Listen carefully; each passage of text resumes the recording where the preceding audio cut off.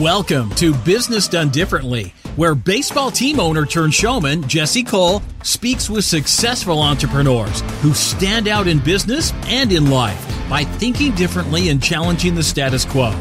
We believe whatever is normal, do the exact opposite, and that normal gets normal results. If you want to stand out and be different, this one's for you.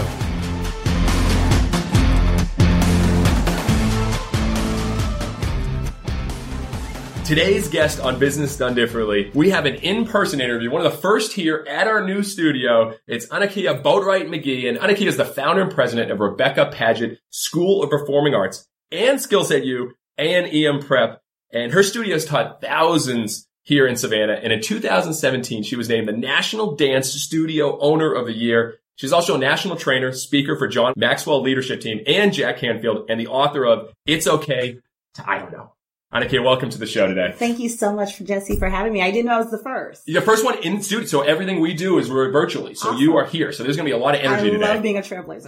Definitely. You were here a couple weeks ago, yes. And how we met, one of our director of group sales, Patrick, had a meeting with you guys because we saw you perform at the Harlem Globetrotters team. Yes. Your group was amazing, and we're like, all right, they would be amazing at a Bananas game. And Patrick came in, and I remember he came in like an hour and a half later. It was a long meeting. And he walks in and he goes, Jesse, my mind's blown. There's another group out there. They're just as crazy as us. Yeah. They care so much about their culture, growing and hungry. And then you reached out to me. You gave him a book. Yes. You said, read this, which is awesome. All right. Then we talked and you came over here and I was blown away. And I just share a little bit of your backstory before we get into this culture, because I think it's fascinating. Yeah. Really, when it starts off is I've always been a super inquisitive kid. So I'm the youngest of 5. And so it's always been my job to ask questions of every adult around me of why are we doing this or why are we doing that? I don't know if it was fun for the teachers that taught me, but it was definitely enjoyable for me. So I've always loved to just keep things interesting. And I was getting ready to graduate and go off into the world from college. And my mom just said, well, what do you really want to do? And because of my experiences as a teenager working with national organizations and making an impact, that was like my dream job. And I remember having that conversation, like if I could do anything every day, I would love being able to empower people to realize how powerful their voice was. And dance became the vehicle to do that. Now, if you would have told me at 22 that that's what I would have been doing and traveling the country doing for the rest of my life, I would have told you that was crazy. But it was the easiest way that I knew that you could actually grab the audience, hold them captive for about an hour and a half, but at the same time, give them life lessons that'll last them forever. And that is really what it comes. If you talk to my family members, I've been holding people captive for my entire life. Now I get a chance to get paid doing it with my team, as well as with the young people and the families and the communities that we're able to reach. I'm a huge fan of dance, and everything we do at the ballpark, it's funny. It's like, are you a baseball team or a dancing team? Right. Because our players do choreographed dances. We have a breakdancing first base coach. We have a senior citizen dance team called the Banana Nanas. And this year, okay, we're bringing the Mananas, a literally male cheerleading team, which you may have to help train them a little bit because they're not ready. Just I would love to be a part of that. But I think it's really interesting because dance, we don't talk about it much, but it's such a way to have creativity and build confidence and get in front of people. There's so many exercises that can help, especially young people. And so you started at 22 years old. And tell me a little about that, because I think the story's crazy and how you're like, I'm going to do this at 22. Yeah. So initially I wrote my business plan when I was 14. Why? No, that's crazy. This is one of the reasons why you're crazy. Right. Why at 14 are you writing a business plan? Again, always asking why. So when I was 14, the studio that I grew up dancing, the owner had 2 strokes back to back. Now being in the business world, I understand how that's possible. Yeah. But I realized like she was going to close. And it was like, no, she doesn't have to close. She had been doing it for over 40 years. So I wrote out a business plan of how it could be adult managed and youth led. And I gave it to my mom and my dad, and they were just like, present it. And I always felt that no was just a temporary, not yes yet. That was actually my senior quote. So I was like, okay, the worst thing she could do is tell me no, but this will work. She just manages it. And we, as the senior company, would be the ones to lead it. And I presented it to her and her husband. They told me that was really sweet. However, that wasn't going to work. Kids can't run a business. And I was like, but why? And she was like, yeah, it just doesn't happen that way. So after fast forward, that got put on the back burner. I didn't think it was feasible for me to ever own my own business, but I would get that from people from time to time. Gretchen Rubin, when I took that assessment, I'm a natural rebel. So rules are just suggestions for me. And so I would have people all the time say, you really need to work for yourself because you're going to be the only person that can make the rules. And I was getting ready to go to law school, and that's what I thought a legitimate job looked like for me. And my mom sat me down and said, look, I think you need to give yourself a shot first. If you don't like it after a year, you can go to law school. And I was like, well, what am I going to do? And what I didn't know is that she and my father had saved that business plan from the time I was 14. And she gave it back to me. And she said, just give it a shot. Now, if you ask my siblings, they'll say that's because I'm the youngest, that I got a chance to live out my dream. And I did. They found a location that my parents actually had just bought the lease and gave me the first month's rent and told me, look, this is in the deposit. We're going to back you like that.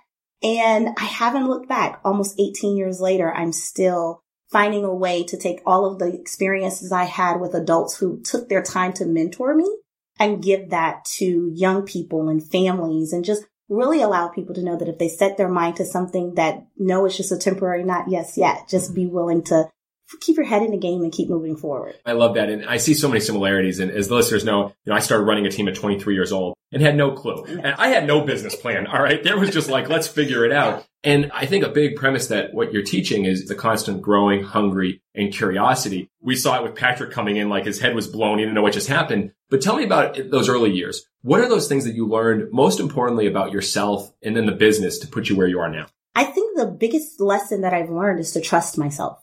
Oftentimes we're waiting for permission and also excuses for why we can't accomplish things. But I realized in those beginning years that trusting myself and surrounding myself with really great advisors and being hungry, as I teach my team, being honest and humble. So those three things are the catalysts that really kept me going through the lean years and also kept me learning. So as long as I was willing to have a mentor in a book or to invest in myself through masterminds or just reaching out to people and asking them what can they share with me that they've learned along the journey, it's now gotten me to a place where it's paying forward and I'm getting the opportunity to do that with other people. But trusting myself is probably one of the most interesting lessons, because I don't think as children, once you get to about a teenage years, you're not encouraged to trust yourself anymore. Yet that's probably the truest person that you know who's looking out for yourself is yourself. And you know what's interesting too? You're often so caring about what other people think.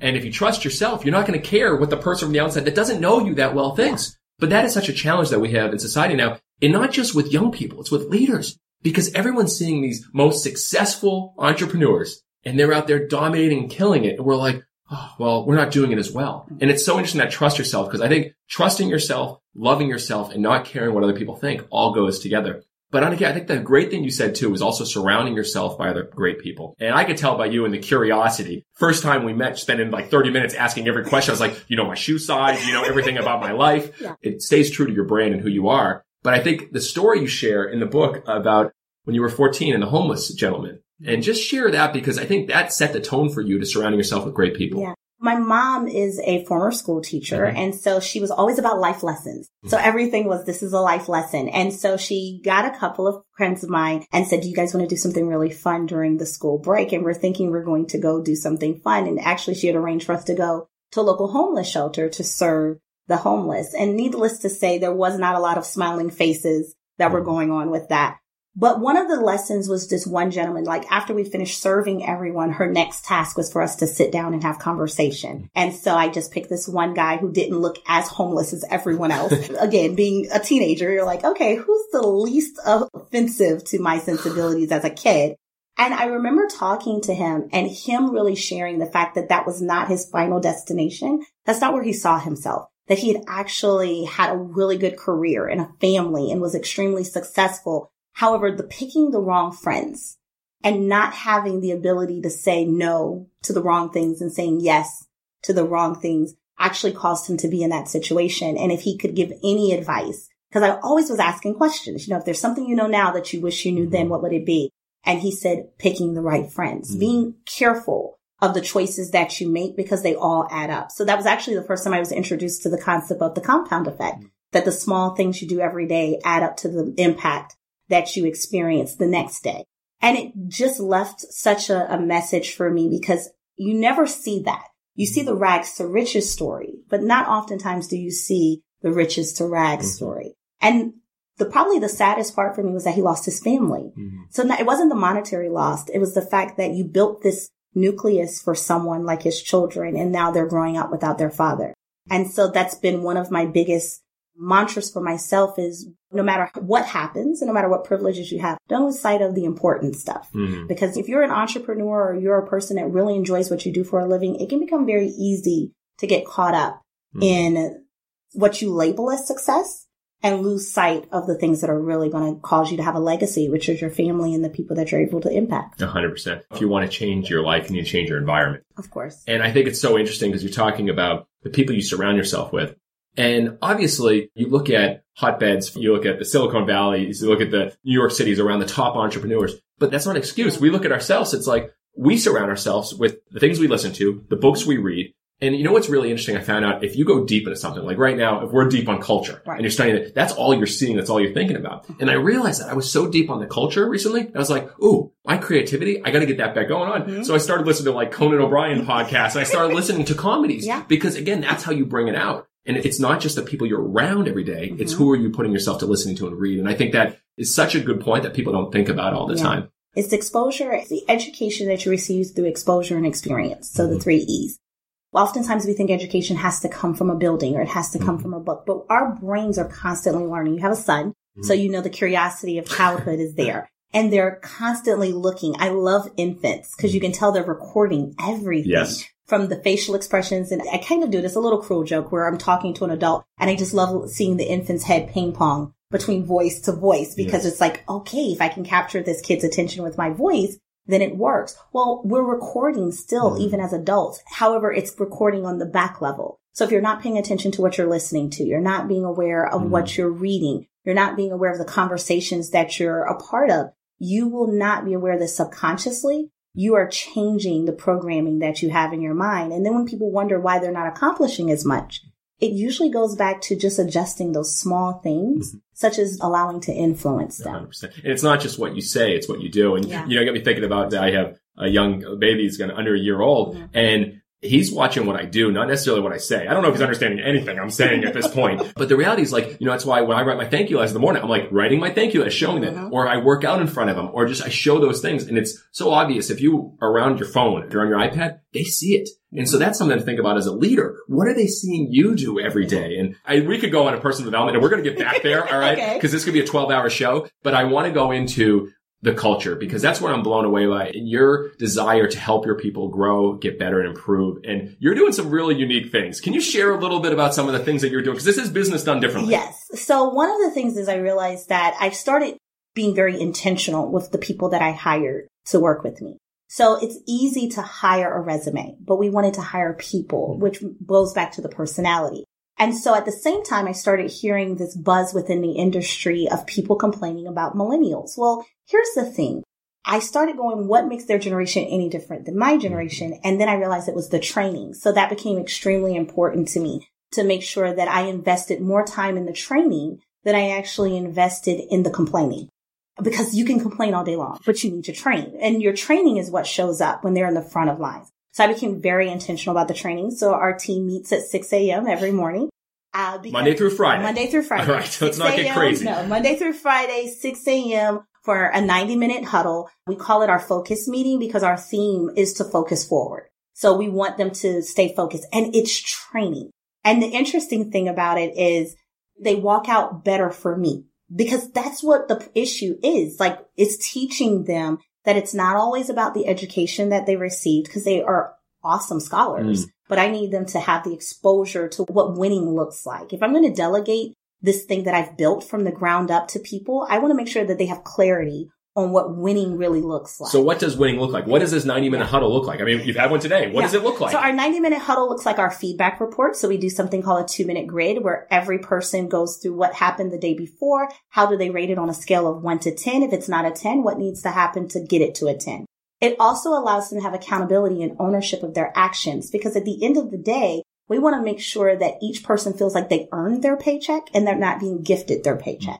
And earning it means that they can tell you what does their $1,000 day look like. So we'll say, okay, everyone here is $1,000 a day because of the pay scale. I'm a $10,000 a day. So that puts a little bit more pressure on me to make sure that I'm delivering because I have to do that feedback as well. What do you mean $1,000 a day? So we look at what people feel they're worth. And our team, I actually got this. We were on the same page when you and I were talking to each other of they get to set their salary and they get to tell me what they feel they're worth. Because the number one thing I started hearing when I'm reading or listening to podcasts is people complaining that they're not getting enough. They're not earning enough. They're not being valued enough. And in this economy, we value a person's worth by the money exchange that they have. So why not set your own worth? And so they do. And so now, as they're setting their own worth, that means we literally break it down mathematically to say, well, in order to be worth that to the organization and for us to continue to grow on outcomes, because we're measuring results, you need to produce and then insert the amount. So some of our team members are $5,000 days and some of our team members are $1,000 days.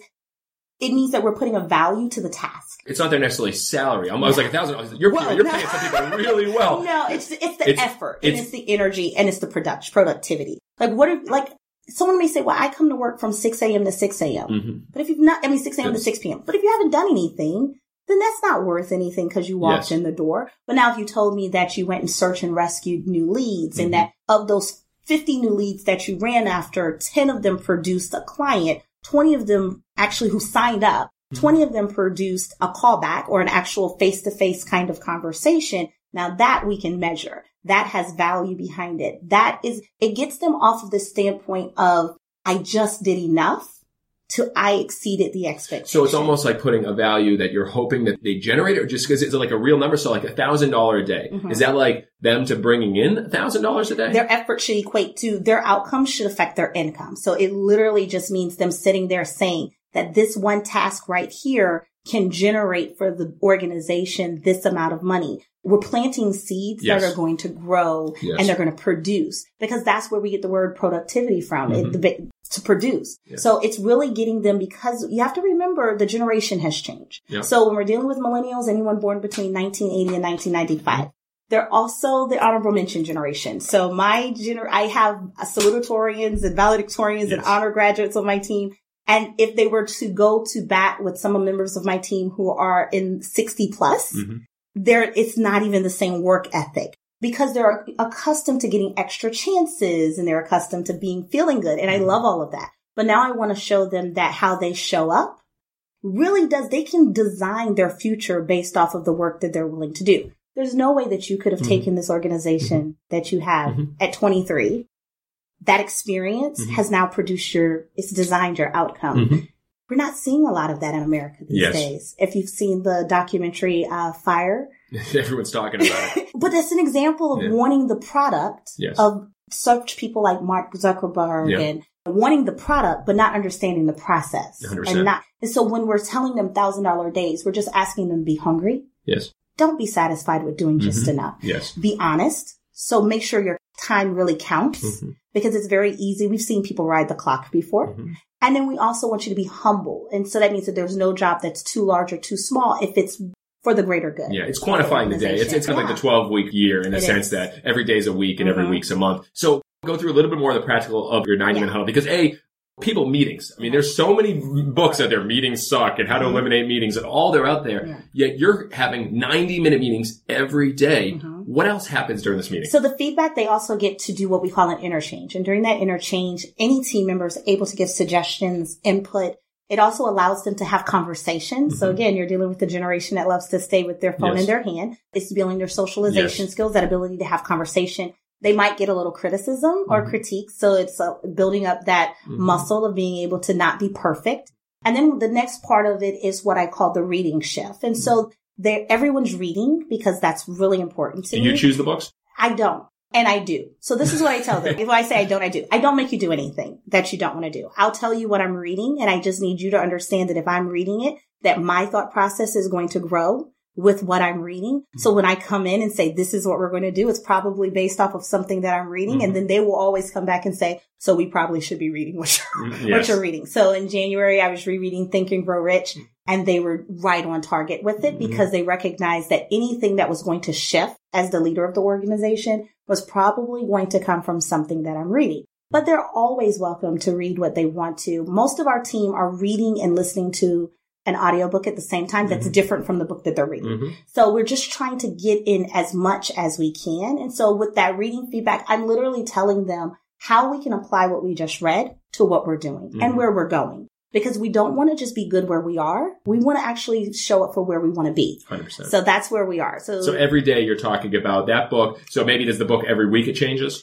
every week or how we're applying it. So it's not just the reading it, it's the application because that goes into feedback. Yes. It goes into feedback. If I come in and say, hey, we're going to all wear yellow suits, so we're going to hang out with the bananas. Good luck.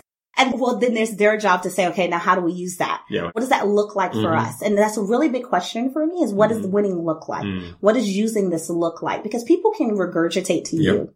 But if they can tell you what it looks like, then they'll gravitate to you. And that's really big is I want the message to gravitate and propel them in the direction that I want them to go. Because if they're winning, I'm winning and we're all winning together. The simplicity of what does winning look like. We always say what's the scoreboard? It's very easy in sports out here. We know if we won the game, but are we winning the game of business, the game of life, the game of development? Yeah. Are we making an impact? And yes, 100%. And that's all we talk about, the greatest impact for the greatest amount of people. So I think understanding what does winning look like and writing it down is hugely important. And you mentioned reading, and I share with you and Patrick that we do the Better Book Club here. And our questions are very similar. It's a platform. And we pay everyone to read, and we've paid thousands of dollars out, but it's well worth it because it's so much worth it than someone going to a conference and spending $2,000 sometimes.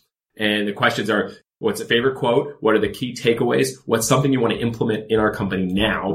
And then how does it stick with our core beliefs and our fans first way? And so we're always coming back to the fans first way, who we are, what we stand for. How do you implement your core beliefs into your company? So it's constantly there, and everything they do has to measure up against that.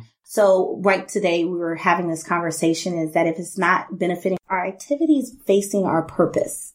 And so if it's not producing impact and it's not producing income, then it's not valuable for us to do. And that's really important for them to understand. Again, it's the training. So everything they're doing, they're measuring up against that core value. We constantly are sharing it with our community that come in contact with us that this is what we believe. This is who we are.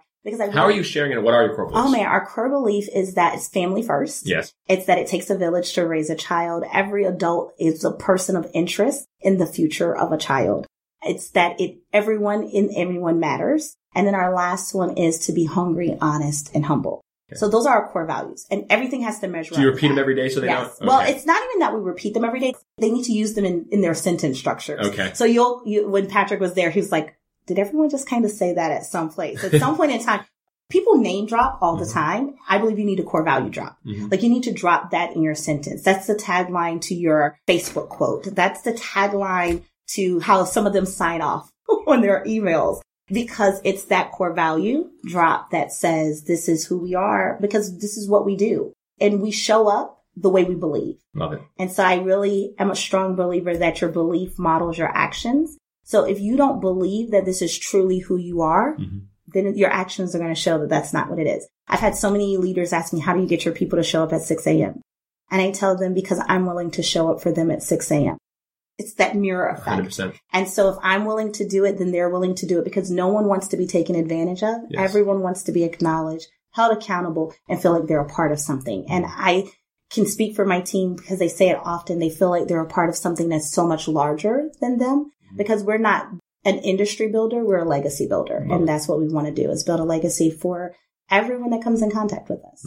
I love that core value drop, because you're right. No one talks about that. I think the next piece to that, what we talk about always, is what stories are we sharing that fit to our core beliefs. Everyone has, here are the core beliefs. Here's their mission statement over here. But do they have stories? What's their story bank? Is it mapping those core beliefs? And I think it's something that we talk about all the time. What are those stories and how are we living it? And so, for instance, every week that we have a profit share, as I've shared with you. And every Friday, people on our team send an email to our leadership. What are things that they did that was fans first? Because everything we do is fans first, but also those 6 core beliefs. Always be caring, different, enthusiastic, fun, growing, hungry. I did this, that was growing. I saw Ben do this, that was hungry. I saw Patrick do this, that was enthusiastic. And we're calling it out and living this. And then we're creating the stories. Because again, if you don't have stories, people resonate with stories. You could say we're fun and we're caring and we're enthusiastic, but how are you backing that up? And I think the core value drop that you're adding plus the stories, that's really who your company is. It isn't 6 words. Yeah.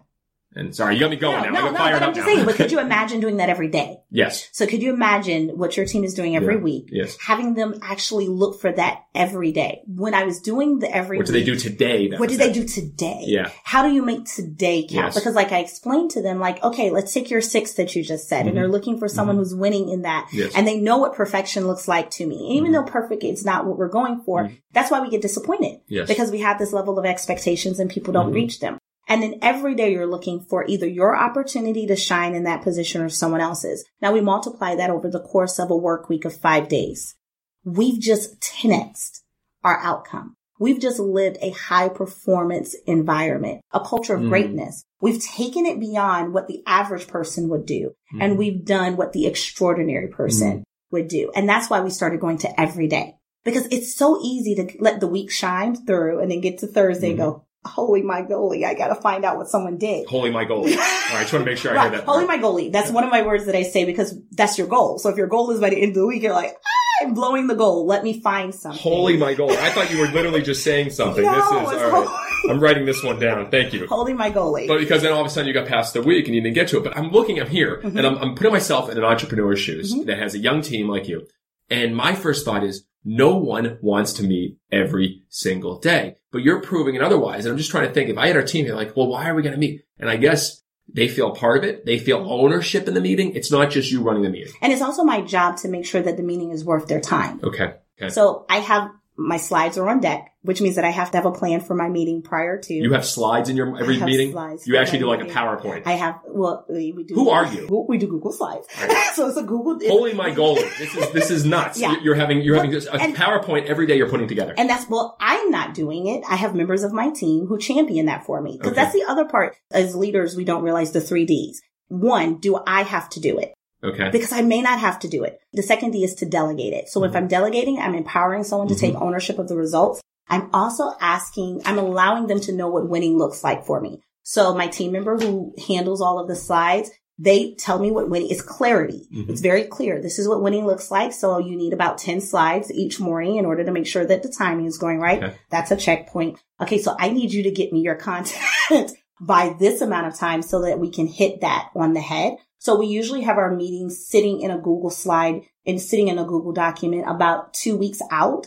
Okay. Because as things are occurring, I'm putting the content in there. As long as that it's living in Google, they're able to build that slide deck for me. And so we've Googled our business where everything is living in Google, just because it allows it to be live. It allows it to be shareable, and I can have an idea at the last minute and they can throw it in. Now, sometimes I'm not great at that. And so they're curating slides as I'm talking. But at the same time, we're also, while I'm having the meeting, because a lot of things is organic as far as how I speak, then they're also taking notes of everything I'm getting. They call it looking for gold. So they're digging for gold as I'm talking. They're taking the information that we just presented during our morning session and they turn it into an actual document that the team is able to reference in there. We have a process binder that we call it, where they're able to get into my head. So they'll say, okay, we're turning to the book of Anakia, chapter 5, verse 3. And they'll turn to a certain section and then they are able to reference that meeting and see why that meeting was beneficial. So one of our team members is in college. And so sometimes she has an 8 o'clock meeting.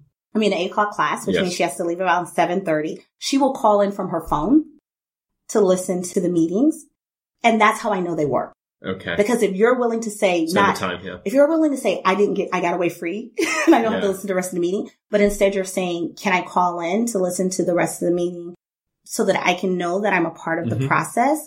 Because that's all they want. Everything what we do, Jesse, is relationships. 100%. It's relationships. People just want to know that they matter. And so because they know that they matter in the outcome, they show up. Now, maybe your meetings don't look like 6 o'clock. Yeah. Maybe they look like... I'm a morning person. I just know my staff. I'm looking at Ben, who's filming this right now. He's like, no way, I'm not coming. My team are not morning people at all. And I wasn't a morning person. Yeah. I became a morning person by reading 2 books. Yeah. One was The Rhinoceros Effect. Yep. And the other one was called Miracle Mornings. Miracle Morning, how right? Yeah. And so I was like, okay, this is what I'm going to do. Like, I'm going to rock star out my mornings. And then it was like, and then I also went through this training called Insane Productivity by Darren Hardy. And at the end of that, I was like, you know what? What can I do? And I started training my team. Like, we're just going to wake up 5 minutes earlier. We're going to wake up 5 minutes earlier. Now they're morning people and no one else in their lives are. But what they also realize is that they love walking out the meetings feeling pumped up. Our meetings are not boring. You should come to a meeting. No, here's what you do. I'm going to unpack a few of these things. Here's what you're using all this and creating content and you're taking some of the things, they're creating this book, the process finder. We do the same thing. We have a Fans First playbook and we have a discovery journal, things that like people would call failure. Okay. One of those things that we fail that it's discovery. I would challenge you, your team. You've got people here that have skills. I would actually start recording them. I would record your 90-minute meetings, record them for a week, even do some live because it's interesting. People see like, there's no way this is happening and see what happens. And now that you record it, not only can you get the content, you can also watch the reactions. When you do group interviews, we do group interviews a lot. We're not just paying attention to the person that's getting interviewed. We're watching how everyone else is responding to that. I like that. So if you video a few of these, I mean, we're like tomorrow we're doing an Idea Palooza. We're videoing the whole team with the ideas because it's not only great content, but you can learn as a leader and other teams can learn. That's one thing I want to unpack just as a comment. Note to self. Make sure we. She's like, oh no, I got to work more. Our two guys it's like, I got to be in at 6 a.m. and I got to film more. This is what's happening right now. But the other thing I want to unpack is talk about making people feel like they matter. And I said this the other day on stage, nothing matters more than making people feel like they matter. And I started putting this to process because that's as leaders, you have to simplify things. If you can take one thing from all this, I mean, you simplify, you got your 3 A's of achievement, you got your 2-second rule, your E+R equals O, just read the book or we'll get into it. There's a lot to it, but I started focusing. I was like, moments matter meaning. And I was like, create moments that show people that they matter and that'll provide deeper meaning. And it's a virtual cycle. Once you have deeper meaning, you'll want to create more moments. Once you create those moments, it'll make people feel like they matter. And it goes in this circle. And I was like, that's such a way to simplify it because what you're doing at 6 a.m., as crazy it is, and I'm up at 4, so I'm here at 6 a lot of times, but the reality is that's getting everyone together. And it's not just like everyone else. You show up at 9 o'clock, you slowly come into the office. You guys are in this together. And I think there's something huge to be said about bringing people together and doing something that's not easy. That's when you said that when we met 2 weeks ago, I was like, all right, you're coming in for this. I know everything else is crazy because you're doing this. Yeah. It's so powerful. And I don't know if there's anything else that you would offer as a suggestion advice. How do you get your team to really buy into something that's a little out of the box? And you're talking to a guy who's been doing this, but I want to hear your opinion. My question is, have you bought into it? Yes. Energy is contagious. And if I've bought into it, if I'm passionate about it, if I love it, that will resonate with someone to their deepest core. When they know that you really care about them, I make it a point that every week I send a text message to each member of my team that really tells them how much I appreciate what they've done and how that allows it to be easier. And they're so personal. And I don't do that for me. I do that for them. It's because everyone wants to be acknowledged. They want to be acknowledged and they want to know that they're a part of something that's bigger than them. I've had so many people ask me, how do you get millennials engaged? Engage them. Yes.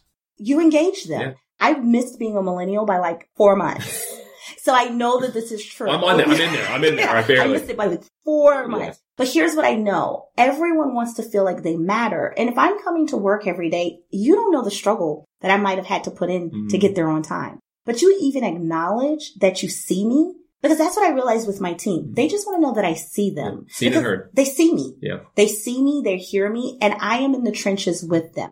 And so when we look at all of these great business leaders and we're going, okay, they're running these awesome organizations. What we forget is that they're not running them. I might be setting it up, but my people are running it. Oh, yeah. So they have to know that I'm in it with them. I love the Chick-fil-A model that the owners are inside of the establishment. There's a really great convenient grocery store in the Midwest called Festival Foods. And the owner is in there. He has a book called The Boomerang Effect. He's in there. He calls them his ham Sundays, that he's in there. They sell ham on Sundays. And so he's in all of his locations and people know they can see him there. That's a value of getting back to what I believe we've lost with depending so much on technology. If you want your people to show up at 6 a.m., you have to give them the reason why. And they have to believe in you and what your vision is for what you're trying to do and see themselves in that. So when people say, what does winning look like? My team will never show up at 6 a.m. How do you know? Yes. Do it for 2 weeks. Yeah. And buy everyone pizza on the last day of the 2 weeks. And if they look at that and say, you know what? It felt better going into work today. Because if it doesn't feel good, we don't like to do it. I always ask the question, what comes first, the feeling or the thought? It's just flip-flops. It's like the chicken or the egg. Yeah. But if they feel good doing it, if I come into the meeting and I'm slothful and I'm like, let's get down to business, then they're going to feel like, here we go again, back to school. Yeah. Give me the notes and let's keep it moving. Yeah. But if I'm showing up with PowerPoints, I'm super energetic. Sometimes I show up with Starbucks, not often, but that might happen. Then they go, okay, she's dialed into this. She's investing in me. And that's what I tell them. I give you what you need to get what I want. And then they'll say, well, what do you want? I want you to win. I want you to feel good every day that you've done something that's made a difference for someone. And if you can do that, then you give other people permission to win. And that's what all of my team members, I really believe, are walking away with, feeling like they're giving almost like a generational permission to do something different. You're giving your team members permission to walk around in a yellow suit. Good thing no one's doing that. But here's the thing. It's just permission to be courageous. Well, it's permission to have fun. And permission to be be brave. Yes. Like, how courageous is it? That takes a lot to go in Target. Or what about walking through an airport? That's a whole other experience. Like, that takes a lot. There's almost nothing they cannot do that won't. Well, that's very kind.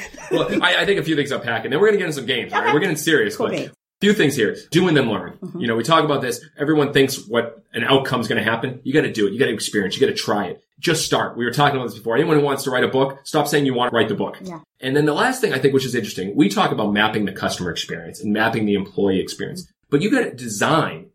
What is that amazing, perfect business? And it shouldn't be talking about the dollars and the profit. It should be, what does that look like for every one of the staff? Design it. What does it look like? How do they show up? What do they do during the day? How do they go home? And if you can write that down, map that, it's game over. Because you reverse engineer it. And I think that is the starting point, exactly what you're talking about. So you've inspired me because I talk about it all, but have I ever written down literally what this perfect business looks like in a people standpoint? Not necessarily what are we accomplishing. And can they give it back to you? Yes. Because if it's clear, if it's crystal clear, then they can give it back to you. And that's the best thing is when your people can tell you what's inside of your head. Yes. And you're like, whoa. That's why when people say the book was better than the movie, it's because it was inside their head. Yeah. And you would have cast someone totally different. Well, yeah, because they visualize it themselves. And that's the power of, when you share. So what happens when a director or producer actually does a focus group and asks people, what do you see this book inside your head? Who do you see playing this lead character? All of a sudden you have a box office phenomenon. Smash. Because you've packaged what people are so afraid to make come alive, which is the voices inside their head. Well, that's a great example. If you say, all right, we're designing this business to do this based on this people. Where do you see yourself in it? And visualize your part in this and get them as they're building the script with you. And if you get them building the script, woo! All right, we're good stuff. Yeah. So now we're going to play a game. Okay. All right. This is, Truth and Dare. What would you like first? Truth. You're still going to get a dare. Just don't. That's the name of the game. Good luck. All right. Truth. And I think you asked me this the other day, but what's your biggest fear in business? My biggest fear is waking up one day and realizing that I didn't do everything that I was possible for me to do. What does that look like? That looks like me laying in a nursing home at a very old age and really and truly having to close my eyes in death with a smile on my face. Because, you don't regret necessarily things you do, you regret things you didn't do. Exactly. And so you don't want to have that fear of not giving it at all, not showing up and giving your best. All right. Now it's time for a dare. Okay. All right. So this is what we do at our games. This is going to be good right here. Okay. All right. So we used to do it one-on-one, a person, two people on the field with a mic. We'd play a song. As soon as that song stopped, you had to finish that song lyric. Okay. All right. And there'd be some weird songs back and forth. Now we have the whole stadium do it. 2000 versus 2000. Okay. But now it's just you. You can't look at the computer because you can't get it. Okay. We're going to link it a little bit. So as soon as this song stops, you need to finish that song lyric. Okay. Are you mentally prepared for this? I'm not, but we're going to give it a shot anyway. All right. Here we go.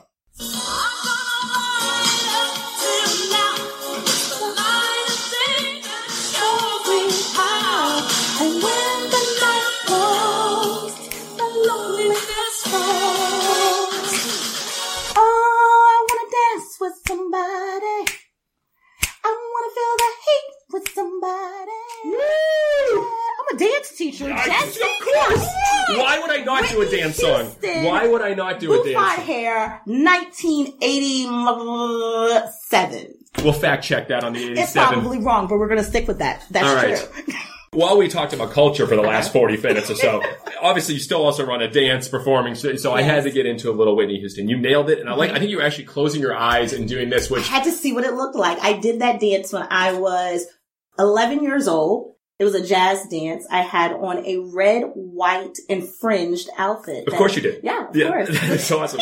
Actually, and for reference, anybody, the Bananas go back, we had all the players in our staff did a music video, John Wanietz, and our very own, I think, Ben actually sang that song, which was unbelievable. So he was checking the lyrics to make sure I had them? He was following it. He knew it really, really well. All right, we're going to finish up here, go to the 9th inning. Are you ready for this? Gotcha. I've been grilling you with questions. It is now time for Flip the Script. You are the host of Business Done Differently. You get to ask me one question.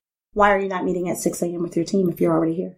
I guess it's a great question. It probably goes into sometimes I may care more about them in a way than I care about myself. But because of that, maybe I'm not holding them accountable. So, it's funny, I believe a lot of things I don't care what other people think. I wear the yellow tux and wear places, but I care so much about what our people think and our employees, and maybe to a fault, because I don't want to hurt them. I want them to feel loved. I want them to feel cared for. And I feel there would be mutiny if I told them, show up at 6 a.m. One thing that we do in our business, during the season, we'll work till 1 a.m. every single 3-4 times a week when there's games. So I think the principle is it's not necessarily the time. It's the commitment that you put to engage with your people. And whether it's at 6 a.m., 6 p.m., 9 p.m., I think that's the point, but that's a good question. All right. Now we're going to go, now it's back to you. Okay. I usually get asked ridiculous questions on the yellow tuxedo. So that was real. I got me thinking deep. Question time. If you want better answers, you need to ask better questions. You are unbelievably curious. You've been since you were a kid, according to your great book. Yeah. What are some of the better questions you're asking these days? I love asking people, what do they know now that they wish they knew at the beginning or they wish they knew then? That's been very insightful because very few people get asked that question. The next question that I've been asking people just because of having the experience of losing my father not so long ago is, what would be the last thing you would want people to remember about you? Because it surpasses so much other things. And it's just really, those have probably been the two questions I've been asking people. I love what it does in conversation because it causes people to reflect. Yeah. And it also strips away the professionalism and gets you to the core of who they are as people. So I've had some really great conversations with people asking those two questions. Oh, I love that. I finished my chapter in my last book is how will you be remembered? How do you want to be remembered? Because I think that's so important to think about your legacy, what you're trying to do. And another question I heard recently, which was interesting. If I'm going to do this and you talk to someone who's done it, and again, people need to think about who are they getting advice from. If you're getting advice from people that haven't been there, it's not the best advice. Oh my goodness. But so many people do that. They're always like, what do you think about this? And they haven't done that. They're just giving a personal opinion with no facts. But people that have been there. So if you're about writing a book, ask people that have written a lot of books, not just one book or whatever, they've had success. But one question that I think is really interesting is, if I'm going to do this, why would I fail? It's a weird way to look negative, but why would fail to do this, and then you don't do that stuff. So that was an interesting concept I thought of there. All right, we're going to keep moving. Tool time. What's the most important tool you have in your business toolbox? Yellow legal pad. It sounds funny, but you walked in with it today. I was excited. Yellow legal pad. It's just my way of getting everything out of my head. My team carries them. If you ever visit our school, the students carry them. It's just really, to me, the most efficient way. One, you can't lose it because everyone has white ones and you have a yellow one. Stand out. And then two, it just really gives you permission to take everything out of your head, and you can draw on it, you can doodle on it, and you rarely see people tear a page out of it. So I have legal pads all over the place. That is in my toolbox, and I would tell anyone that and a number 2 pencil. I love the old school. So many people going to, I have this app, I use this app. I love that. All right, a little rapid fire. We both did the same thing in our books. We recommended hundreds of books for people to read, which is so funny. It's like, here, buy our book, and now here's another 100 books to buy. Right. What is one book that you keep coming back to? It's tough to ask favorite book, but a book you would keep coming back to or you would share with others. The Compound Effect by Darren Hardy. Yeah, that was the first book that I received in my personal development growth that I really devoured. And literally probably 3 months after reading that book, I had my students on the stage of the Mercedes Superdome in New Orleans in front of almost 100,000 people. Right. It was literally that book that gave me permission to think outside the box and swing for the fences. And so I played softball for 8 years. And so anytime my team hears me go, they know we're swinging for the fences. That was a great sound effect, by the way. And so that's what we do. So that book was one of those things where it's like, this is the biggest, hairiest, most audacious goal to take 16 kids from Savannah, Georgia and get them on stage at the Superdome. And I sent an email and the answer was yes. And so that book right there, I always go back to outside of the Bible. My mom would get upset if I didn't say the Bible, but that book is really the one that I think catapulted me into realizing that my business was bigger than Savannah and the impact could be felt just larger than the United States. I love it. And I love the BHAGs, the big, hairy, audacious goals. And you have yours with Oprah Winfrey and all your big visions. And I think you need to write them down. And it's something that I take pride every morning, writing down goals, writing down ideas, writing down things. And that's always another question I've been asking people. Who do you know that I need to know? Like, who do you, and even my question is like, who do you have connections to that I can have lunch with? Like, that's, because to me, you don't know who knows whom. So I keep putting it out there that I want to have breakfast with Sarah Blakely and lunch with Michelle Obama and dinner with Oprah Winfrey. Like, that's my trifecta of a day. So if anyone listening has those connections, but again, at the same time, it just reminds me that the things that are inside of my head can be real. It's so important to share your beliefs over and over again. And we're constantly talking, we're going to change the game of baseball. So, well, how are you going to do that? Maybe I can help out. You have to share your beliefs over and over and over again. I love that. All right, keep rapid fire. Can you go? Let's go. Favorite part of the morning routine? Waking up. Just waking up. Beautiful. Favorite way to unwind at the end of the day? Go to sleep. All right, this is unbelievable. It's hard for me to go to sleep. I have to shut my brain down. It's like a complete shutdown process so that my brain is not, while I'm sleeping, figuring out things that I need to do the next day. So I cannot make lists before I go to bed. Like some productivity is like, make a list before you go to bed. No, my brain because then your mind's going. It's going to completely not go into REM sleep. Okay. Before we get our final questions here, the letters to live by. We both finished our book with gratitude, talking about the power of gratitude. As I've shared numerous times, the thank you experiment, written over 1,000 thank you letters. You wrote these letters, and I think you share with a lot of people who do the same. Explain those. So the letters to live by, to me, are just a way of giving your future something tangible. Mm-hmm. So it starts with a letter to your former self. So that was really just, if I knew then what I knew now, what would I tell myself? Mm-hmm. And I would tell myself that it was okay to fail and take time and those things that I now know. And then for my future self, it's almost like a time capsule, but it also puts into a solid form the things that I want to see for myself. Mm-hmm. And so it's like, okay, see, how do I see myself? Because that's one of the things that I find is really hard is people don't know what it looks like. So they can't find it. So if I can write a letter to my future self and I can see what it looks like and it's very clear, then my subconscious now has something to work with and I can do organized planning and I can plan for those things to happen. And it's very heartwarming to see young people do it, but to see everyone do it. Because I tell parents to do it for their kids. I would encourage you to write letters to live by for your son that he would open on his 5th birthday or his 10th birthday. And I actually, 6 months before he was born, I wrote one to him. And then I actually did, before this, I think it's a great idea, I wrote one for my birthday next year. Yeah. So on my year, I write it the year later, what has happened in that last year. But you, when you were 18, you wrote it for when you were in 38? Yeah. Is that correct? Yeah. I mean, it's so great because it makes you really think and dream big. And what else have you noticed from it? I've also noticed that it's really planted ideas. It's almost like you don't know what you're looking for. So when you bought your car, you thought that was the only one and now you drive and you're like, you see it. So it gives you a direction and you don't realize what you wrote until you read it and go, holy smokes or holy goalie, holy my goalie. I did not know that I set that as a goal for myself because most times when we're setting goals, we're setting plans. And so when the plan doesn't work, we toss the goal. Yes. But we really need to set the goal and let the plan be tossable because the plan's changeable. So those letters are just full of goals and I know them. So I know what they're going to say. Yeah. But I forget along the way. And then when I opened the one up for my 30th, I was like, whoa, holy my. And then I also realized there was like 1 or 2 things that I hadn't done. And I was like, okay, yeah, I really need to do that one. I don't think I'm going to paraglide. That one was one thing I don't know what I was thinking at the time that I wrote it, but I'm afraid of heights. So I don't think that. You get to see how much you evolve and you grow and you change. And by the way, it's the most holy my goalie, whatever I've ever heard on this show. But with that context too, write it down, make it happen. I don't know if you've read that book, but that book was a game changer for me. Start writing down everything. All right. Now we are at the finals here. Okay. Quickly, rapid fire. Gotcha. What's one thing you've done to stand out in business and in life? I've lived out loud. I haven't kept it quiet. I've shared with everyone anything that I can think. And I also share with people what I think about them. So I live out loud. Love it. Yeah. You're speaking my language here. This is a tough one. You know, I've worked with great leaders, John Maxwell, Jack Canfield, but what is some of the best advice you've received? The best advice that I've received was actually having John Maxwell tell me in front of a panel of people that the way that I was living was going to change millions of lives.